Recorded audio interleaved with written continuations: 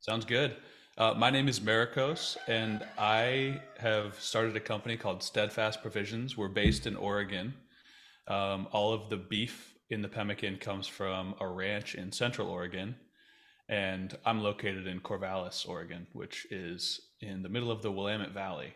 Um, and I've lived here for off and on for about 8 years, and love being close to the land, close to livestock and cattle, and also close to the forest. I like to go hiking and exploring and get up in the Cascade Mountains whenever I can.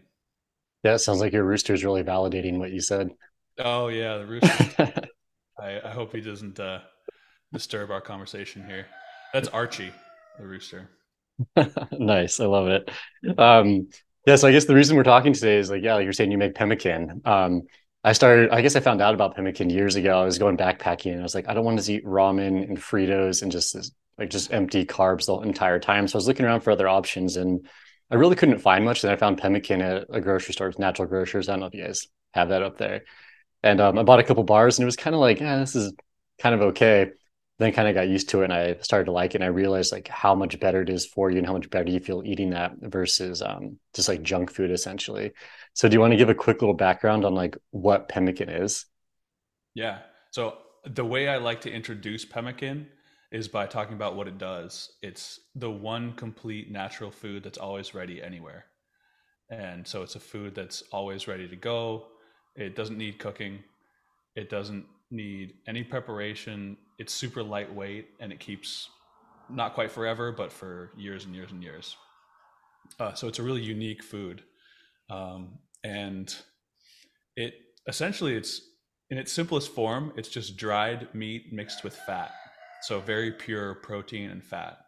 And if you went back in time 250 years to the upper Great Plains, like North Dakota, um, you would find Lakota Sioux people living through the entire winter eating essentially just pemmican, just dried beef or dried bison in their case, mixed with rendered fat. So it's a very simple and yet powerful food that has an ancient legacy that we are trying to revive here at Steadfast Provisions. Yeah, and that's pretty cool. And it makes a lot of sense too. Like the plains are freezing cold in the winter, especially like the northern parts. And then it's like you're not finding any sort of plant material to eat. So you're clearly eating like nutrient dense food that you can like keep through the winter, which would be like a Yeah, fat and protein source. yeah, exactly. It's so reliable and so nourishing. Really, that's the one of the things that caught my eyes. The first time I learned about pemmican was seeing that people lived on it for months, just pemmican, nothing else. And I've people always ask you like if you had to live on one food for the rest of your life, what would it be? And I would probably choose a ribeye steak, but if I were on the move at all or living in a teepee, I would choose pemmican, because it's like a ribeye steak that you could bring anywhere and eat anytime, essentially. So Yeah, I was doing a little bit of research and it seems like it packs down almost like 4 pounds of fresh meat makes about a pound of pemmican, or am I off on that a little bit? yeah, it sort of it depends on which cut you're using Mhm. and how dry you make it. If you make it really bone dry, you'll lose like 75% of the weight from the fresh meat. Typically, when you dehydrate it, you leave a little bit of moisture, so you end up losing about 2/3. So let's say the pemmican, if you're doing 50-50 meat and fat, the meat loses 2/3, and the fat, when you render it, loses about a quarter of the weight. So if you have 2 pounds, you have 1 pound of fat. So you've started with 1 point, whatever, 1.333 pounds of fat, and then you have 3 pounds of lean. So 4 1/3 becomes 2 pounds. Okay. Um, yeah, sorry, that's too much math, but I've run these numbers in my own mind a lot. Um, Anyways, it's a little more than double concentrated. Yeah, no, that makes a lot of sense. Then yeah, there's like a very nutrient dense bar, right? Of like fat and protein plus all the like the vitamins and minerals that are in beef and or bison, right? Yeah, yeah, and you know, I've learned so much through the development of this product and eating it so much. And one of the things is that I think that the way that nutrition approaches micronutrients is probably wrong, and a lot more complex than we can imagine. Because when I ate only pemmican, I did a nutrition analysis of the pemmican that we make, and it said that there was like, you know, in 2000 calories worth, there was something like 15% of the potassium that you need in a day. And that was the case for all these minerals. But I did it for a month and had no imbalances, no problems at all. So I don't really know what's going on because I didn't get my recommended daily value of like, all these vitamins and minerals, but I was doing great. And I was doing, much better actually after a month. And so there's something going on with meat that can nutritionally really go a long ways in ways that we don't really understand yet. Yeah, so you basically just ate pemmican, you say bars all day well, not all day, but like that's all you ate for a month, right? Yes, although when I did the month long, I used the brick instead of a bar. So this is a 2 pound brick, and that brick has about 7,000 calories worth of pemmican, and so that that that lasts about 3 days. So I just cut off chunks there. So Yeah, not bars, but all pemmican, and I was eating about a pound and a half per day. dang, it's a lot. Yeah, it was a lot because I was exercising a lot. you know. Yeah, well, that's super interesting though, because I know you've heard about like Michaela Peterson and like Jordan Peterson, for example, are like big proponents of like these meat only diets because it helped them like heal so much. It's pretty fascinating. And like I don't know the specifics either, but I've just read a lot of stuff about how like eating a higher carb diet can block absorption of some minerals. So that's why we have like these Yeah. like potentially higher values than we actually need, because if we were just eating more bioavailable foods, we would absorb more of it and not need to eat as much of the vitamins and minerals, I guess, or as many. Yeah, I think that's true. And one really interesting thing I've learned that's an example of that is about saturated fat. So you have about 30 trillion cells of 30 trillion cells in your body. And the cell walls of all those cells are made up largely of saturated fat. So there are something like a million saturated fat molecules per cell. So you have like 30 million trillion molecules of saturated fat in your body at any given time. And you need that in order to survive. And so your body is constantly using saturated fat to replenish your cell walls. And if you're not eating it, then you have to synthesize it within your own body. And so if you have to synthesize saturated fat, that process uses tons of vitamin K, which is a really important nutrient, kind of an underappreciated nutrient, but it leads to vitamin K deficiency, which is one of the things that happens to vegans a lot or people on low fat diets. And it's really problematic for, your immune function and your reproductive health and all of this stuff. So saturated fat, I mean, there could be other vitamins implicated too if you have a deficiency of saturated fat. That anytime you're having to synthesize something, you're potentially depleting vitamins and minerals that you're storing already. So, Yeah, I know that makes a ton of sense. Let's jump back then, like just to the history of pemmican and stuff, because you brought up the Lakota, some other tribes and stuff, but like just doing research on the history of it and like I don't know, it was really interesting. So do you want to kind of talk about that and yeah, let's yeah, talk about the history of pemmican. yeah. So I think the place to start with pemmican is that it is ancient. It's like pre-written history, the origin of pemmican, and it was kind of a pan North American food. So every region, basically, it seems like had their own version of it. In the Great Plains, it was dried bison and rendered bison. In the Pacific Northwest, where I'm from, it was largely fish, salmon, and further east, it would be probably made up of like elk and moose. And it so it was like an American, staple essentially. And it was first written about and really appreciated in history by fur trappers, mostly fur trappers and explorers in the northern Great Plains, from kind of the Dakotas up through Canada. And it was recognized as being sort of the crucial food that allowed these fur trapping expeditions to go much further into the wild to find way more beavers, essentially. So it was a crucial competitive advantage. And there was, this led to a fascinating episode in history called the Pemmican War.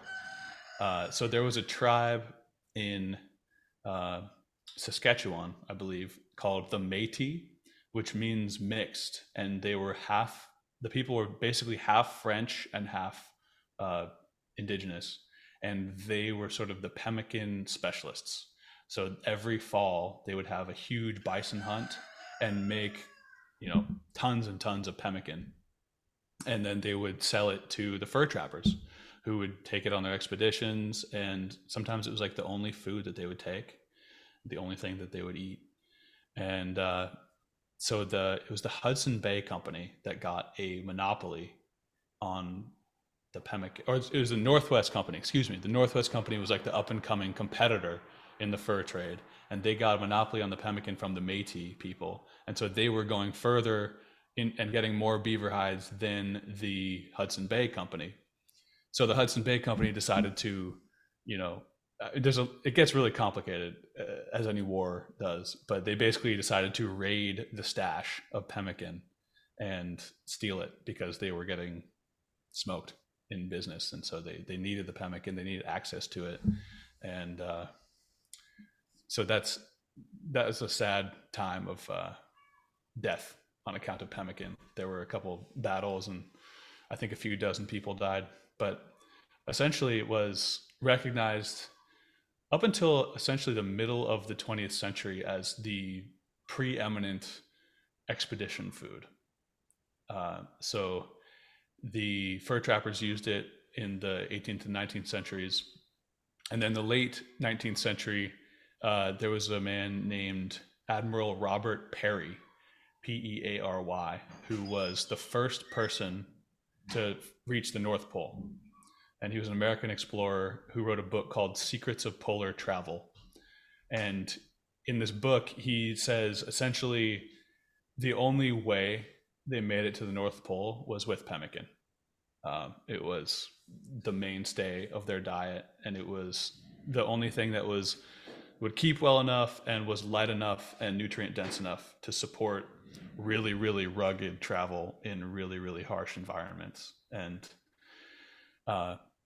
that includes the winter in, the Great North, in the Great White North, and it also includes the summer in the North, which gets super hot and super humid and just very hard. It's equally hard to deal with and potentially harder to travel because there's less ice in the summer in the Great North. And so it's sort of a centuries long experiment and testimonial to the power of saturated fat and pemmican to sustain rugged exploration in the most intense natural environments possible.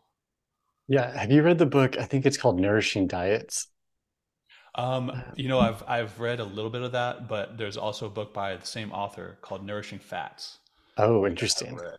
Yeah, which is great. Okay. Because I think it's a woman that wrote that book, right? Sally Fallon That's right. Morrow. Yeah. Yeah. You definitely remember names better off the top of your head than I do.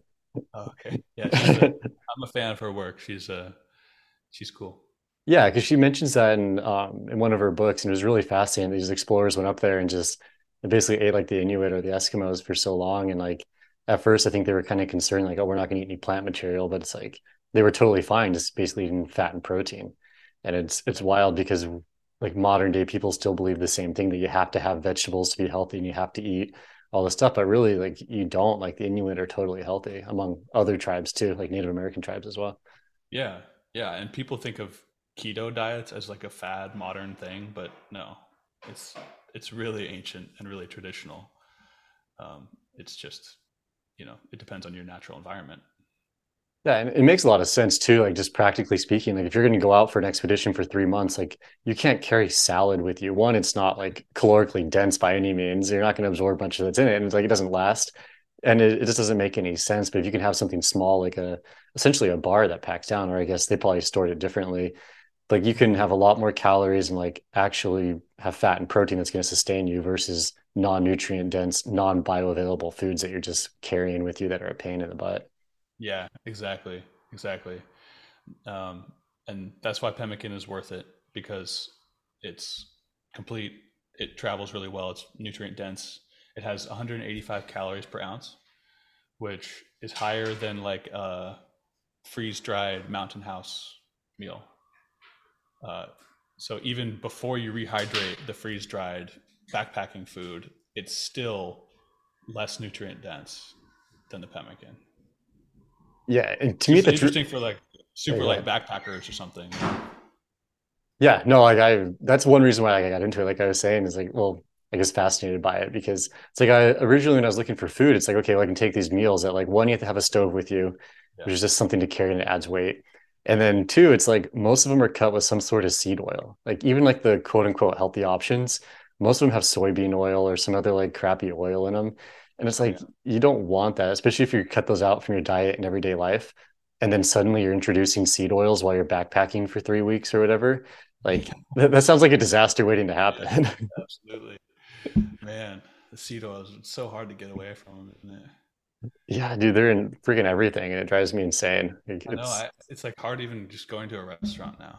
You know. yeah, like I basically don't eat out because one, it costs like double because I eat so much as a runner, but Yeah. then two, it's like I know I'm getting seed oils of some sort, and it's like at least when I'm at home, I can make something that tastes fine. I can have more, and it doesn't have junk in it. It's really Yeah. nice. Yeah. And the worst thing about seed oils to me is that like I've become a bit of a fat evangelist. So people come to me and they're like, "Oh, you say that like all fat is good for you, actually good for you, right?" And I'm like, "Well, no." No canola oil, no seed oil, no soybean oil, no corn oil. Like I have to list most of the oils that are in the world today and be like, actually, those are bad for you. But butter, tallow, lard, those are good. That's good.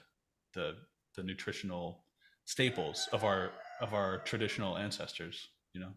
Yeah, and it's so interesting to see like the correlation there between like seed oils introduced into our diets. Just like in America and say even Mexico, for example, like the obesity rates and chronic disease rates have gone up like just extremely high. And Yeah. obviously it's correlation at this point, not necessarily causation, although I think the data are pretty strong in showing that they do cause these issues. And like I've spent a bunch of time in Mexico and like it's interesting to see like I don't know like you go down to the grocery store and there's have aisles of canola oil. And it's like it's heart healthy, it's good for this, it's good for that. And then it's like everybody's obese there as well. So it's not even really like I don't like this like financial thing. It's like people in America, which is a very wealthy country for the most part, like are obese, and like people in Mexico, which is historically kind of like I don't know, slightly more impoverished country, are also obese. So it's like these seed oils are clearly causing an issue. Where as if we went back to like butter and tallow, like you're saying, we'd just be a lot healthier. But like we're so turned off by it, I think, because of all these governmental pushes to not consume fats, these healthy fats. Yeah. I think it's. I'd say it's probably the most consequential medical lie in history, nutritional misconception in history. Because if you think about where Americans were 110 years ago, there was so much cream and butter and milk and tallow and lard in the diet, and there was no heart disease. And heart disease is the number one killer. And so suddenly you demonize the food that your ancestors lived on, so that was a staple of your ancestors' diet, and switch to this brand new industrial food and then market it to everyone as the healthier alternative, even while it's causing these crazy diseases that are unheard of before and chronic inflammation. And this goes on, it's still going on. I, in my circle, I, I'm always talking about this stuff. So I tend to sort of be around people who get it, who don't buy canola oil. And, if they go out to eat, they're like, what oil is this fried in? They're thinking about it and they're avoiding these seed oils. But I forget that that's really rare. I think 95% of people are still saying, are still assuming and agreeing with this propaganda that saturated fat, animal fat is bad for you. It's gonna clog your arteries. I still have relatives who, if we like have a steak with like potatoes and gravy or something like that, they're like, "Oh, this is a big artery clogger." I'm like, "No, it's really not. It's actually not." Um, and then they don't believe me because I'm not a doctor. It's like all of this argument from authority. 100 years on, it's still hypnotizing people, which is really sad. Yeah, and I get the same stuff too from people. It's like in the running world, it's like, okay, well, eat more vegetables, eat more carbs, eat more of this, and like limit your protein. It's like, okay, well, like my injury rate's pretty dang low compared to a lot of people, and like I eat a very meat heavy diet and a fat heavy diet, and it's like it just I don't know, it kind of blows my mind because I do get stuck in that little like in my bubble as well of people that eat the way that I do, or as we Yeah, do, I should say, because it's like. And then we just kind of assume that everyone thinks that way. And then you go to the grocery store and you see people just like, I'm gonna put canola oil in my cart and Hungry Men TV dinners or whatever they're called, like all this mm-hmm. crap in there because it's quote unquote healthy, but like you can see just visually that like, they're not healthy. And it's wild that we still believe this stuff that are just it's like it's clearly not true. Yeah, it's clear to us. It's clear to people who approach it with a, or try to approach it with a more objective, unbiased, um, and then they test it out. If you test it, then you'll figure it out. Like, I don't think it's good for some people and not good for other people. I think it's pretty universal. Every human being should not be eating seed oils and should be eating animal fats. I think I can make that state. I would make that blanket statement without batting an eye for sure. Totally. And I think we could like probably like have a discussion about like genetics and like, oh, should this whatever like should people with these genes eat this type of food and whatever, like Yeah. equatorial people versus say like the Inuit or something. But like when it Right. comes down to it, seed oils are just like they're just a machine lubricant that are terrible for you and are not meant for human consumption. Like this is it's just a Yeah. fact. Yeah. Yeah. I mean, no matter what ethnicity you are, you should be eating food, and you should not be eating not food. Yeah. um, That's a good way to put it. yeah. Actually, speaking of equatorial people, there's another important part of like the whole history of pemmican and actually keto and carnivore diets in general, which is this book called The Fat of the Land by Vilhjalmur Stefansson. And if you haven't heard of it, I would highly recommend it. It's this guy, he was an anthropologist. I think he was trained at like Columbia University. And then he ended up living with the Inuit for, I think, 10 years, way up in northern Canada, and was eating what they ate. He ended up eating for 5 years. I think he ate like only fish, which is what they did. And it was only boiled fish. It was one type of fish, one type of fish cooked one way. And they ate that for 5 years straight. And he was like, it was the best culinary experience of my life. That sounds awful. Right. It sounds awful, but he loved it, and he waxed eloquent about it, and this is how those people live for centuries. But anyways, he came back to academia, and people were like, "We don't believe you. You need vegetables. You need fruit. Like you're obviously lying. These Inuit people obviously had orange juice and like kale, like as if they would." And then so in order to back up his own experience, he and a friend decided to enroll in a hospital in New York City for 2 years, eating only meat and undergoing like rigorous medical analysis like every 2 weeks, living in this hospital. And they were getting their blood tested all the time. They were getting all their vitals checked. And it took them a little while to like dial in the carnivore diet, but they eventually settled on something which is basically the same. So they basically settled on eating the equivalent of a ribeye steak always. And a ribeye steak, in terms of the combo of fat and protein, is actually the same as pemmican. There's the same. It's in 1 ounce of pemmican. There's about 10 grams of protein and 15 grams of fat.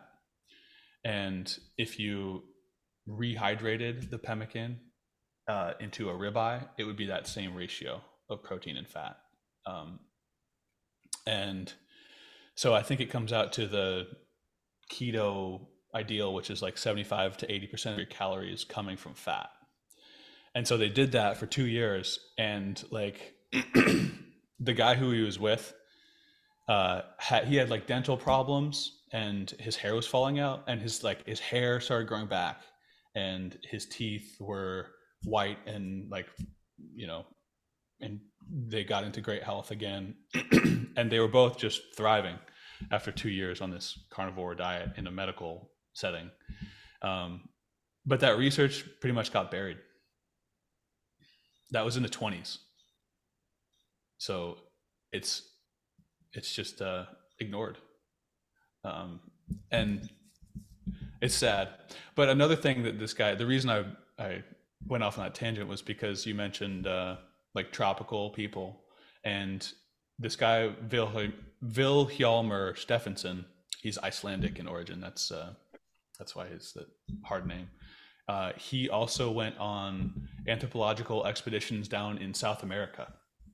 And he was on like canoe trips in the Amazon. And he said that if you were tasked with bringing the provisions, the natives there would revolt if there wasn't enough fat. They would just straight up go home. They would quit. And there was like their only requirement. You know, they like paid them very little.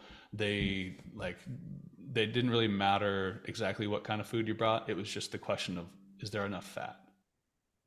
And so these are tropical people living in equatorial Amazonia, and their main priority nutritionally is fat.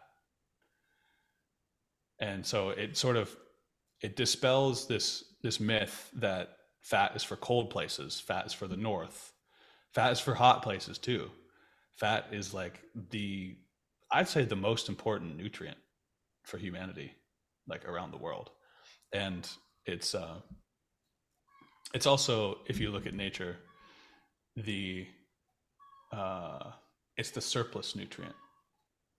It's the reward nutrient. Like the only way you're going to get fat in nature is if there's more energy in that system. If the energy is building and growing in that system and it's not being depleted. So a healthy plant actually produces fat. Healthy grass, there's different levels of. So I used to be a grass farmer. Do you mind if I go on this little tangent? Oh, go for it. This is Okay. interesting. Okay, cool. So I've raised a lot of cattle on grass, grazing them on grass, and done research into the nutritional profiles of different types of pasture. And so if you look at sort of pasture in a less healthy soil, the nutrition in the grass is mostly sugar. Okay, that's sort of the energy that's in the grass. And then as the soil gets healthier and the grass has more of a nutritional surplus and it's just a healthier organism, then you end up with more protein to balance out those sugars. So it's really good animal feed. But then when the grass gets optimally healthy and the soil is really dialed in, you're grazing it right for many years, then the grass actually starts producing fat within itself. And so you have fat grass, and the cows that eat this absolutely glow. They shine, basically. And so the fat comes from a thriving organism, essentially. And there are ways to take shortcuts. If you go to a feed lot in uh, an industrial cattle feedlot or hog factory farm, you can create fat with unhealthy animals, but in a natural context, fat is the it's like both the result and the cause of health. So it's the ultimate energy storage uh, mechanism in nature overall. Oh, that's interesting. I didn't realize that that grass could have some sort of fat in it. I just always Yeah. assumed it was just kind of like cellulose and fiber.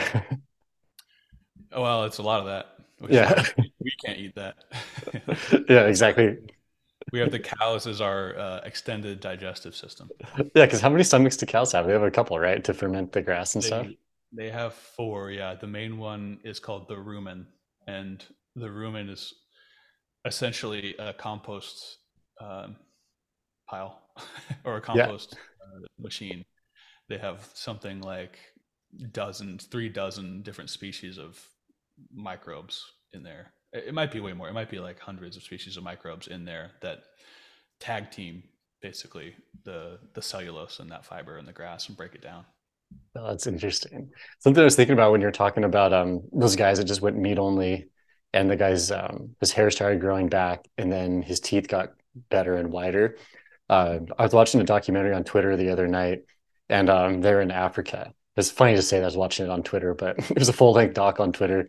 So it's kind of interesting to watch it there. But like they're interviewing people, and I think it was the Maasai people, and they Mm-hmm. live in Africa, and they weren't even talking about nutrition at all, but like it was something completely different. But what I was noticing was all the people are super healthy. Their skin was very clean and glowy, and then all their teeth were just like bright white.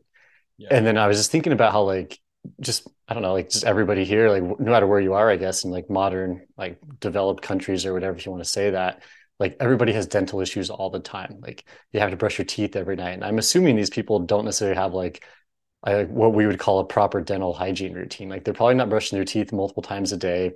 They're Yep. not flossing. They're not using mouthwash and all these things. Like they're just eating a lot of like animal products. And that's one thing that they mentioned is like, yeah, we like they're just cutting apart like a was it like a goat or something? I don't remember exactly what it was and eating it. And I was like, that's pretty fascinating that like they're like we assume that we're so smart, we've like progressed so much, but then really like the basic things are keeping these people healthy. And like they're not going to the dentist twice a year to get their teeth cleaned and fillings and stuff.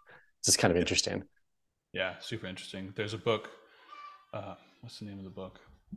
There's an author called Weston A. Price, who was a dentist, and he went around the world looking at Maasai teeth and different indigenous cultures' teeth, and basically determined that those traditional diets uh, are what cause oral health, and it's not about brushing your teeth. It's about not eating seed oils mostly, and to some degree refined sugars also, um, which I think are kind of less of a culprit than people often think. But refined sugars and seed oils are dreadful for sure. Yeah.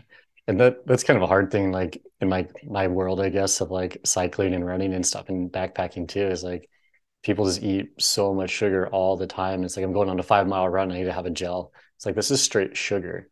And like you get back from your run, it's like, well, I'm gonna have a sandwich and I'm gonna have like whatever, this deep fried like chimichanga or whatever. And it's like it is this bunch of like just crap. It's not even real food.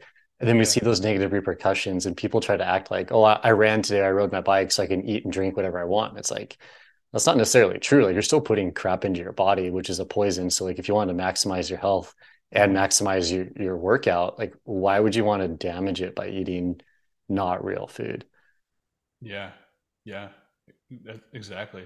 And it's especially interesting in the realm of endurance exercise because sugar is so quick.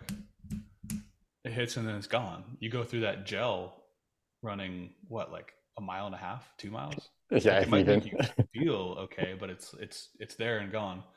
Whereas fat and especially being in ketosis, I think, is really conducive to like steady energy that lasts for hours and hours and hours. And when I was eating only pemmican for a month, I I think I mentioned to you before we started recording, I had to basically measure out my food by weight in order to not lose weight because I had so much energy. I wasn't hungry at all. And I could go and run and run and hike and have absolutely no problem. So the fat, yeah, the fat is really the obvious choice for endurance, feats of endurance and stamina. Yeah, totally. And especially I think the more of like self-supported things, like say you're backpacking or whatever, you're carrying like multiple days worth of food with you. It's like you're saying, like you get more nutrition out of like say a pemmican bar than you would out of a mountain house meal or these kind of like hyper processed foods that are just barely even food. Right.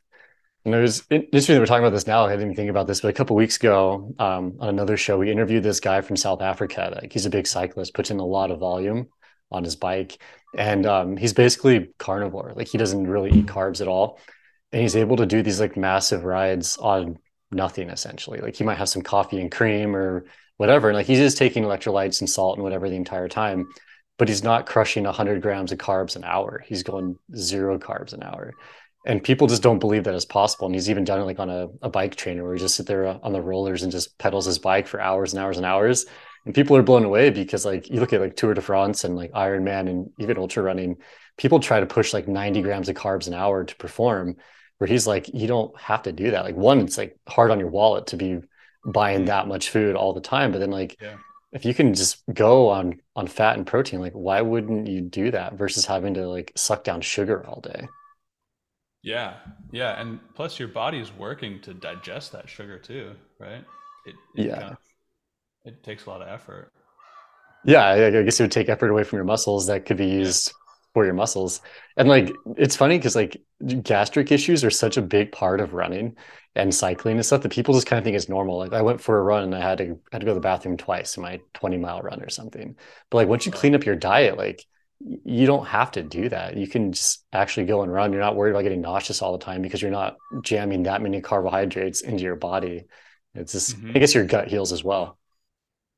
Yeah. Yeah. Your gut heals. And um, I had a really, well, can I talk about that 30 days eating only pemmican and from the bath, going to the bathroom perspective? Yeah, let's definitely talk about that because I've heard stories, not necessarily about you, but just in general.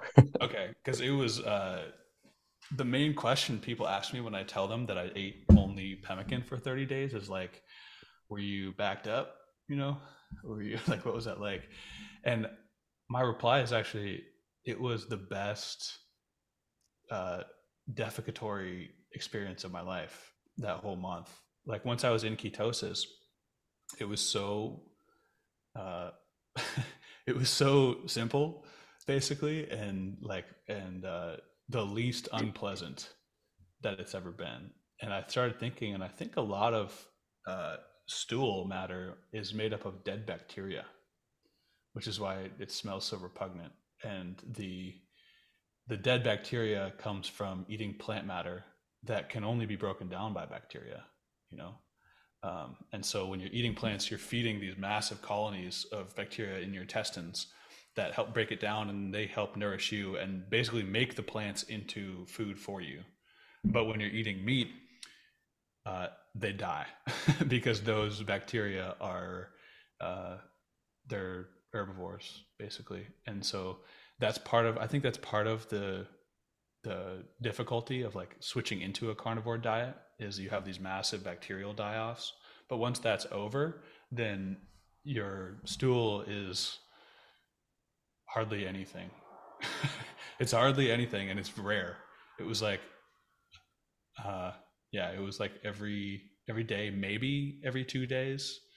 um that was sort of the rhythm of it, and it was small and quick, and I didn't need toilet paper.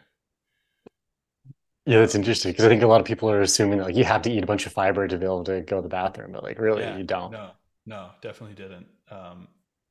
And yeah, people like to think of the interior of your body in a mechanical way. So they think of your arteries as like these pipes that get, clogged, and they think of your intestines as these pipes that like the the fiber needs to scrape them clean in order to get things out. But it's like they're not pipes. They're super intricate organs. They're gonna do it. they're gonna get things out if you take good care of them. You know, they don't. Yeah, the body's a lot more complicated than like a sewage pipe or something, right? Yeah, yeah. There's no comparison. I mean, the body's a miracle. Just the fact of going into ketosis is a miracle too. I mean, every one of those 30 trillion or whatever mitochondria you have switches over completely. That's unbelievable to me. I mean, it's amazing the flexibility and the versatility that our bodies exhibit when it comes to diet. Yeah, I think about that a lot, like diet and just humans in general, like how versatile and like maybe versatile is not the right word, but like how unique every other population in the world can be. Where like we can all live on, thrive on almost like different diets and things as long as we're healthy. But it's like, I don't know, it's just fascinating to me, like what the body can do. And like, well, we probably don't even realize like the full potential of like what our bodies can do. Like it's just, it's pretty Oh yeah, wild. 100%. Yeah, Yeah. I've never, I've never, I've had moments where I was like pushing past what I thought were my limits, but I've never really gotten close to what I think are my actual limits. You know, I think about Yeah. like, uh, like the Battle of Marathon in ancient Greece, where those guys, I think it was two guys, or maybe it was one guy, just ran a marathon, and I don't think he was training. People didn't go jogging back then, but he was like, oh, okay, we're under attack. I'm going to go run 26 miles because I have to, and the body can just make it work, you know. Yeah. That stuff is amazing. And I I want to push it this summer. I'm planning a trip. I don't have a permit yet, but I'm hoping to hike the John Muir Trail, eating only pemmican. Dude, that'd be awesome. It'd be Yeah, really, really cool. yeah. And I would like to do the whole PCT, but I can't really spare 5 months. Yeah, that's kind of the issue with these long trails, especially when you're starting a company, right? Like you have so much going on, you can't take 5 months off to go Yeah, walk. I know, I know. I wish I could. I've done big sections of the PCT here in Oregon and in Washington as well, and it's always been enticing. Yeah. Yeah, no, it's interesting. It's going back a little bit to like digestive issues and stuff. Like people Mhm. always assume that like listen to Rogan one time and he was talking about that where like he does like a carnivore month or something. I don't remember when it is, like January or something. He said like yeah, the first few days were rough, but like once you get kind of past those first few days and your microbiome adjusts, you just Yeah, feel good and strong, and it's really interesting. yeah, it is. It's. I know people who tried to do a keto thing and then quit on like day 3 because they were exhausted or whatever, and I was like, oh yeah, it's the worst time to quit. That's you're right on the edge of being good again. You know. Yeah, you're essentially suffering for 3 days to not feel the benefits. It's like you Right. might as well just go on one extra day and actually feel good. Exactly. Exactly. I heard on that subject. I heard something really wise a couple of days ago. It was from an old timer from Maine. I was at a natural building workshop, and there was this old guy from Maine who had a nice little aphorism on this topic, and he said, "It seems farther than it really is, but once you get there, you realize that it wasn't." So when you're on your way to ketosis or you're on the Grand Canyon running up to the rim, it seems really far. It seems farther than it is. But then once you get there, you look back and you're like, oh, that was easy. That was just a few miles. That was just a couple of days. That was nothing. So if you can keep that feeling in mind of like looking back on it while you're doing it, then you can push through it and be like, oh, it seems farther than it is. Yeah, like that's actually like the mental fortitude, or just I don't know, maybe setting like mental goals, like short-term goals on the way to a Yeah. long-term goal. Like to Yeah. me, this is very beneficial. Like when I race and stuff, it's like I'm always like, okay, the next aid station is 5 miles. And the next one after that is seven, versus thinking I have to run 50 miles today. It's like, okay, you just do like short-term goals. Like that's goals. It's only an hour. It's only an hour 10 or so to this next spot. Versus thinking like, oh crap, I'm gonna be out here for 8 hours. Like that's a long time, or whatever it comes down to. Yeah. Break it down into chunks. Break it down. Yeah, so I think this is beneficial, like you're saying, like with health too. It's like this short or set short-term goals. Like, okay, like today I'm going to go zero carb until noon, and then maybe until 2, and then till 4, and then eventually you can go like just total keto for the entire day. Then you can continue doing that and just setting more and more goals. Yeah. Yeah. That's a good practice. I like that. Yeah. So let's kind of talk about like modern day pemmican because obviously you guys aren't like out hunting bison and stuff out in the prairie and then I don't know, putting it together and sealing it up with wax for the winter. So like what are you guys doing as far as your company to create your product and then like what kind of modern spins have you put on it? Well, we want it to be kind of close to that, the original bison pemmican. And so I'm really focused on grass fed beef. Um, I, I think there's a couple benefits to that. One is for the land. The the the most efficient way to produce calories and especially protein on Earth is to graze cattle on grass, especially if you manage them properly and you take good care of the soil. So that's been a big passion of mine for 8 years.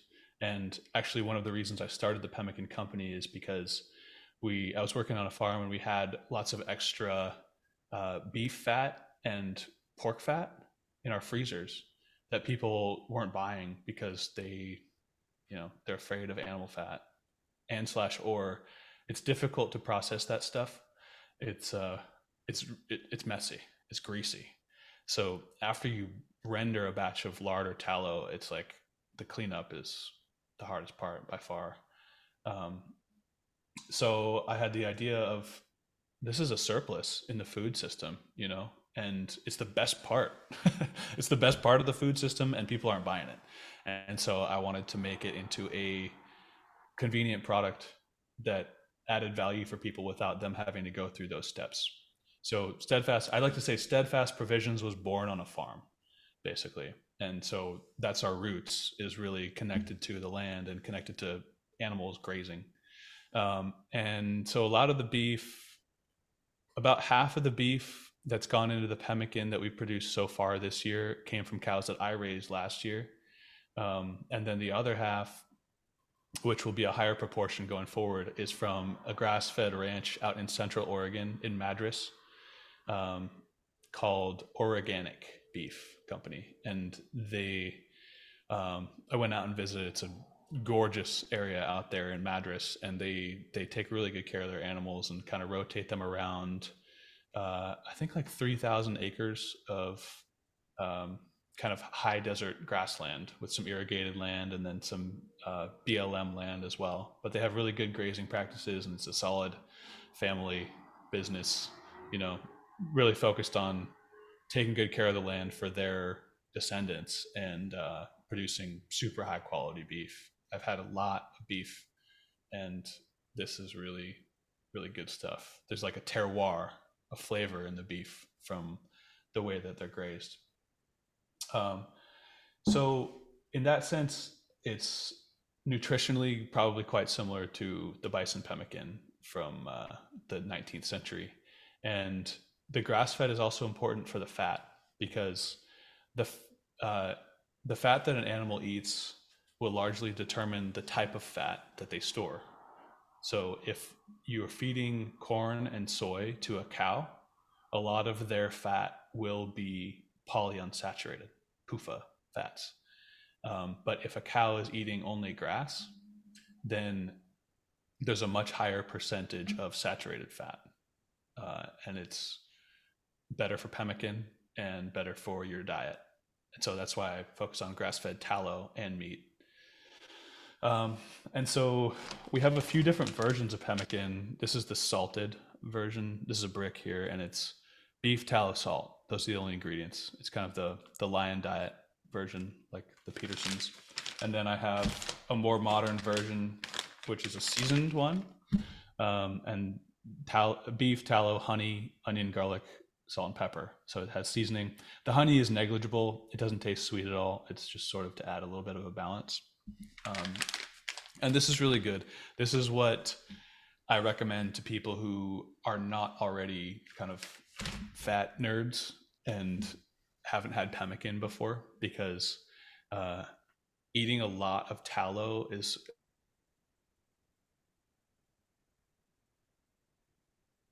and beefy. So for pemmican newbies, the seasoned is definitely the way to start. For myself, I kind of prefer the salted. And when I did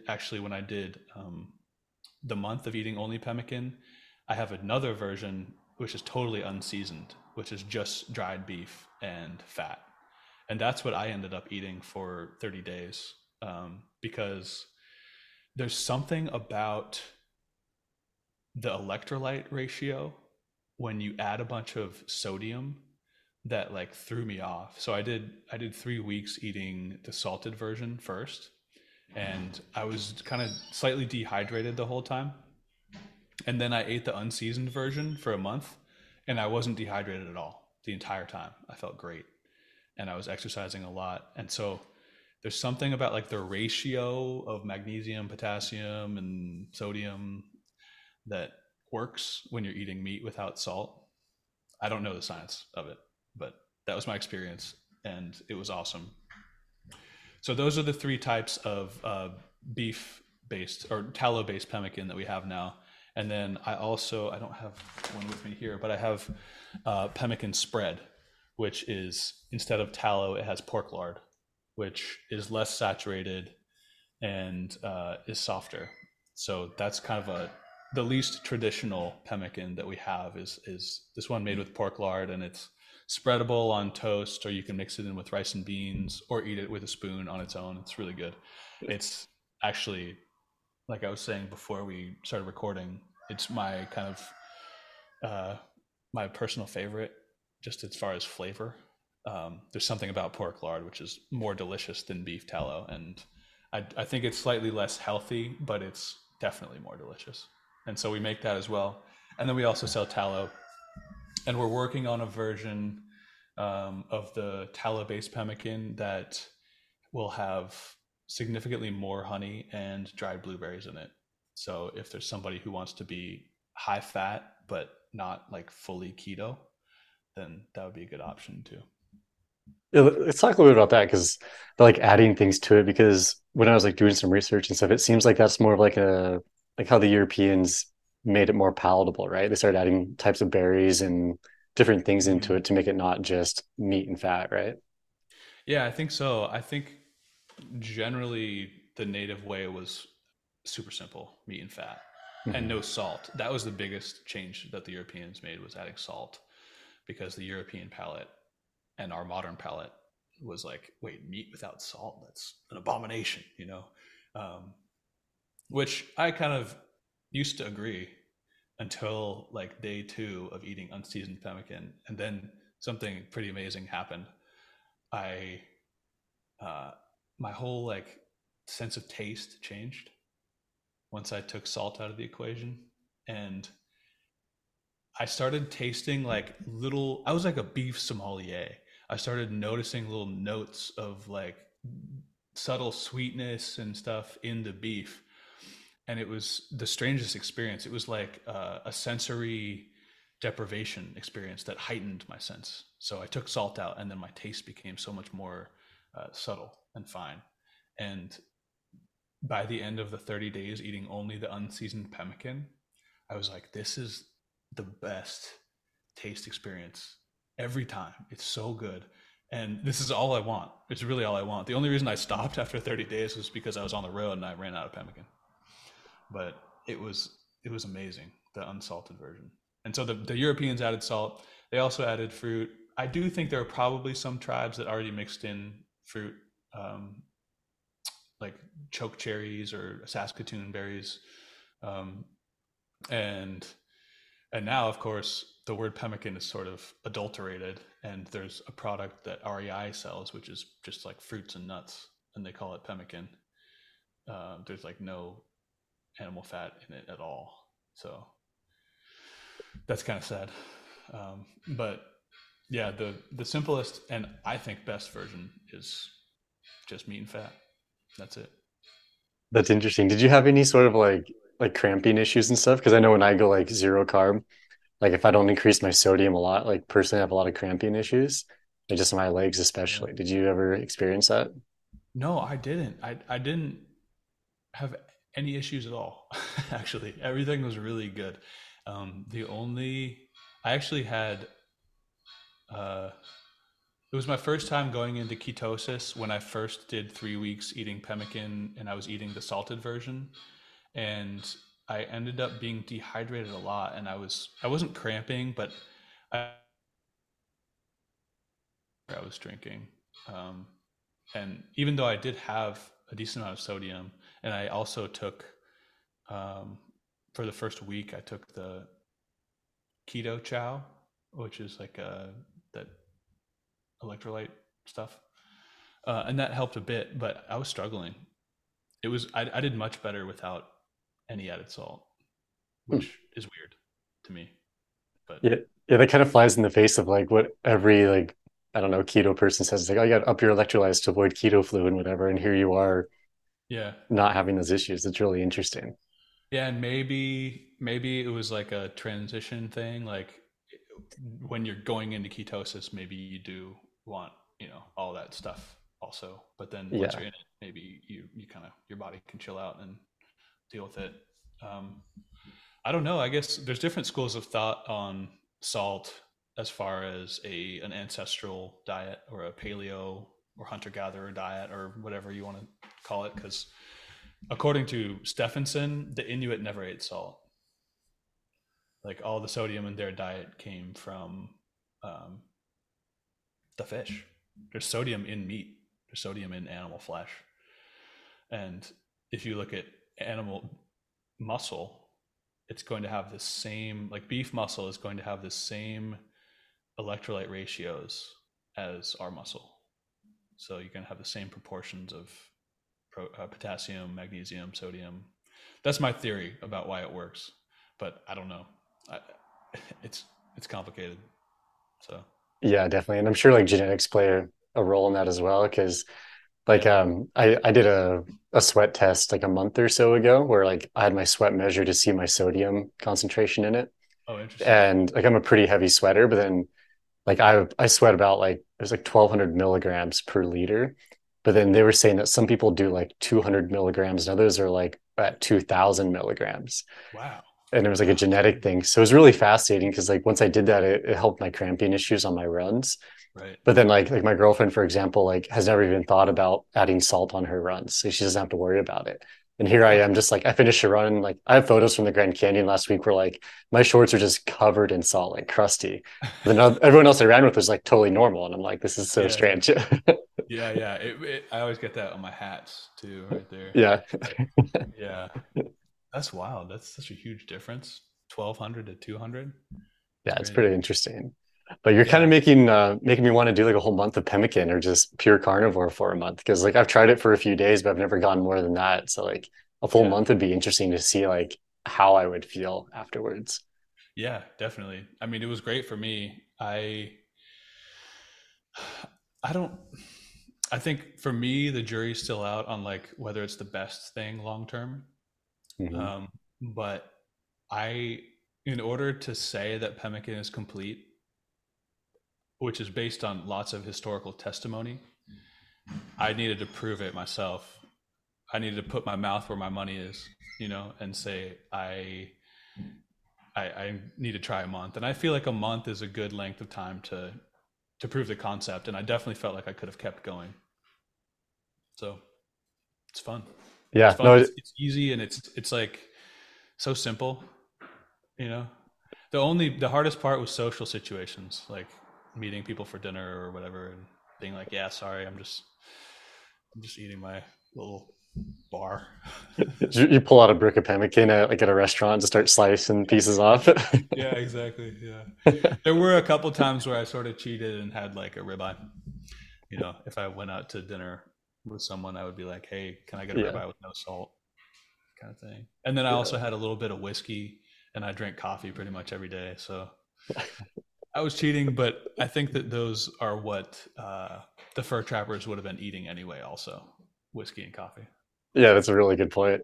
Like speaking of that, I know like we're about to wrap up here, but like how did the whiskey affect you when you were basically you were just zero carb for a month? Like did it hit you harder than it normally would? Like I'm just curious. Oh, I didn't drink much. Um, I wasn't like getting drunk, so it was just like maybe two whiskeys. okay. We had a good time. I Yeah. don't. It wasn't like I was knocked over by it or something. Yeah, that's probably smart. Well, cool, man. Like I think this whole like I don't know, like kind of N=1 stuff with ancient diets kind of making a comeback is really fascinating. Like it's cool to see people experimenting and bringing back the old ways of stuff because like I think people were a lot stronger and healthier and in general just a lot tougher back then. And maybe Yeah, that's just me like idealizing things, but like it makes a yeah, lot of sense. Like clearly people wouldn't be obese 200 years ago and surviving. So it's cool to see people bringing stuff back like your company and yeah, kind of changing the narrative on nutrition. yeah. I'm honored to be a part of it, and maybe I can end with like one anecdote on that exact topic that you brought up, which is the pemmican in the 19th century used to be stored in a 90-pound uh, pillowcase made of bison rawhide, and that was called a piece of pemmican. And every voyager on a fur trapping expedition was expected to be able to carry at least one piece of pemmican through these nightmarish conditions in the far north.